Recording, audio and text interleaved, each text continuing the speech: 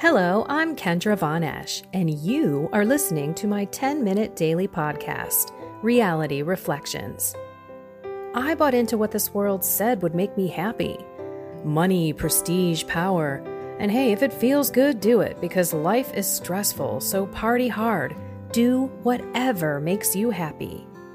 But that didn't quite work out, because I felt even more insecure, full of fear, shame, and anxiety, and never, ever good enough. Then God found me and flipped my reality upside down and transformed my life. And I want this for everyone. So I left my executive career to help others find true acceptance, supernatural peace, joy, and love that only comes from a relationship with God. Here is my reality reflection for today. I give you a new commandment. Love one another as I have loved you. Okay, it seems simple enough, but we all know how difficult it is to love everyone always. So why do we try and do it ourselves? We all know the two greatest commandments. Love thy God with all thy mind, body, soul, strength, and love thy neighbor as thyself. And you can't do the second commandment without relying on the first commandment, without centering your life around God. Today, we are being challenged to love thy neighbor as thyself. You read something in the Facebook feed, you read comments from other people. The world is polarized. You watch news and you can't believe the lies and what is being said. Yet maybe your very own spouse believes it wholeheartedly. And it's difficult to accept everyone where they are at and to give it to God, including ourselves. We might be getting in a little tizzy, frustrated, anger building up. You can feel the disposition of your body getting, more tense. And your thoughts are like, these people are idiots. I'm sure some of you have these. I have these.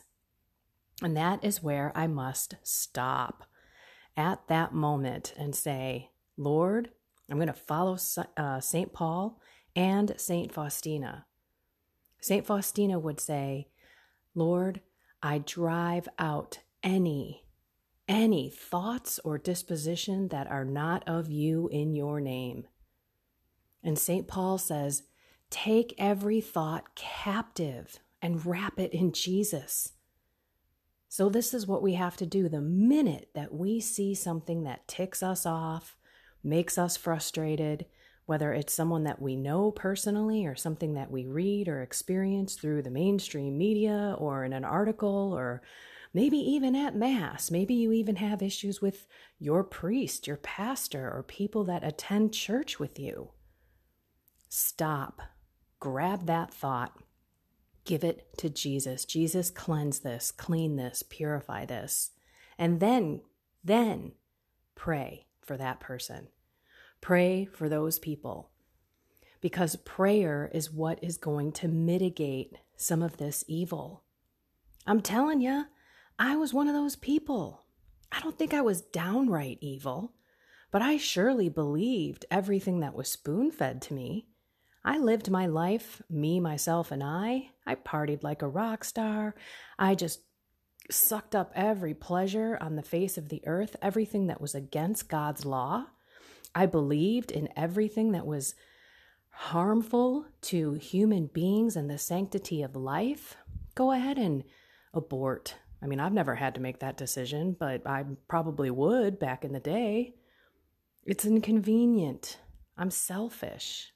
I don't have the money to raise kids. I don't have the time or the desire to put all that energy and effort in that. And then, but I have enough time and energy and effort to work myself into a frenzy to buy all this stuff, to try and seek happiness in drugs and alcohol and live the selfish, worldly life. And guess what? All the prayers in the world and my mom's prayers brought me back to the church. Look, I left my career to help get out there and help everybody understand that true joy is God-given. And living by the commandments and loving people is so freeing. You are free from Satan. I am getting goosebumps right now as I say this. God bumps, I call them. It's amazing to live in the light of God. But I wasn't always there. 42 years of my life, I was clueless. I was in the dark and I didn't even know it. So we have to accept where people are in their lives and trust that God's got this. We cannot necessarily change all of the people around us. However, we can pray and we can stop at that moment, that very moment, and take our anger, our frustration, and give it to God. Say, Lord, I am giving this to you. I'm trying to love like you want me to love. And then pray for them. It's amazing when you start praying for the people that you're getting mad at, or you're frustrated with, or you just plain don't like because they are just not likable, right? They're self-centered. They talk about people. They're crotchety, those folks. Well, pray for them. Maybe they're lonely. Maybe they've been abused. Maybe they have no one who's really loved them before. They don't know what real love is. They certainly don't know the love of God. So we must pray for their well-being. That's what loving thy neighbor is. Wanting the best for that person. That's what love is all about. So pray for them. You'll be surprised at what an impact that has on your life if you stop and you pray for that person, because you know they don't have the light of God in them. And you also can pray for yourself, right? Lord, I'm going to capture that thought of anger. I'm going to give it to you. And I am going to ask you to drive out any thoughts that are not of you. Purify my mind, my will, my memory, my intellect, and help me be more like you. Do it every second you feel that happen in your life. Every second your mind takes you off into that trail of what in the world is happening? How can we get out of this? Or that problem that you have. You've got to find a way out of it. You have to be the one that figures it out. This is where this childlike confidence in God is called upon for all of us. And it's hard when you're an adult and you're supposed to be responsible and, mature enough to figure these things out. To be a child, you've got to stop and you've got to say, God, I can't do this without you. I can't love this person without you. I can't pray for this person without you. I can't accept all of this lying and cheating and evil in this world without you. And I can't pray for these people without you. That's the childlike confidence. That's the trust that God is calling us to and commanding us to, because we cannot fulfill his second commandment, the new one that he's given us, no longer an eye for an eye. It's love thy neighbor as thyself, especially your enemies, and pray for those who persecute you. And control what you're looking at, what you're putting in your mind, and what you are doing during the day. If watching the news just makes you upset and gets you all in a tizzy, then don't watch the news. Or watch 1 hour, and that's it. Find your favorite time, your favorite newscasters, and watch it for an hour and stop. And then pray, right? Pray back for that peace. Pray to God for all the people who are lost out there. Because There are so many that are already going to hell. And God can change people's hearts if we continue to pray and fast for the world.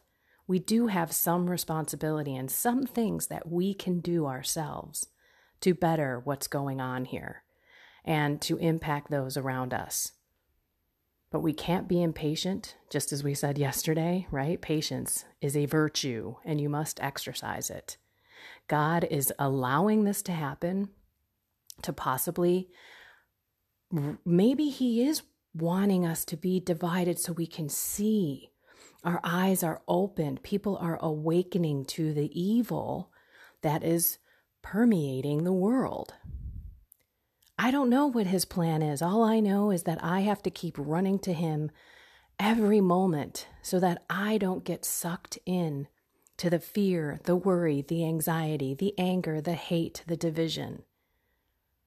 Every moment that I start feeling that, I got to stop it. I got to stop it, grab that thought, and give it to God. Capture all of it at the moment that it happens. And this is a regular practice. This is why when you hear pray incessantly, that's it. Turn and praise God at those moments. God, I thank you for finding me. Thank you for shining the light of your love into my heart so that I can love others and bring them to you through my love in all circumstances. That's what we're here and called to do. That's what he commands us to do. And we got to remember, we cannot do it ourselves. We've got to be like children, give it up to him, and do our best to pray for those who persecute us. Maybe not even directly, but persecute everything that we believe in. You can truly see God is doing some amazing things right now. And we'll have to wait patiently with trust like a child that God's going to take care of us and the ones that we love, even though we don't understand at this very moment how that's going to work. So let's live like a child, give it to him, capture every moment, every thought, give it to God. If it's not of Jesus, drive it out of me, God. If it's not your thought, if it's not your disposition, and pray immediately for those people and for yourself. These are crazy times, but we are here for such a time as this. God chose us to be here at this moment. Contemplate that today. What am I called to do? I'm called to be love. I'm called to love others, pray for others, fast for others. I'm called to help save souls. I'm called to make disciples out of other people by witnessing God's love in my life, how I live, and through my prayer, through my fasting. Stay close to the sacraments. Praise God, I am back to daily Mass. Praise God, I am back. I've always been going to weekly confession because we've had confession in my diocese. If you are still struggling out there, I know a lot of people listen to this across the globe.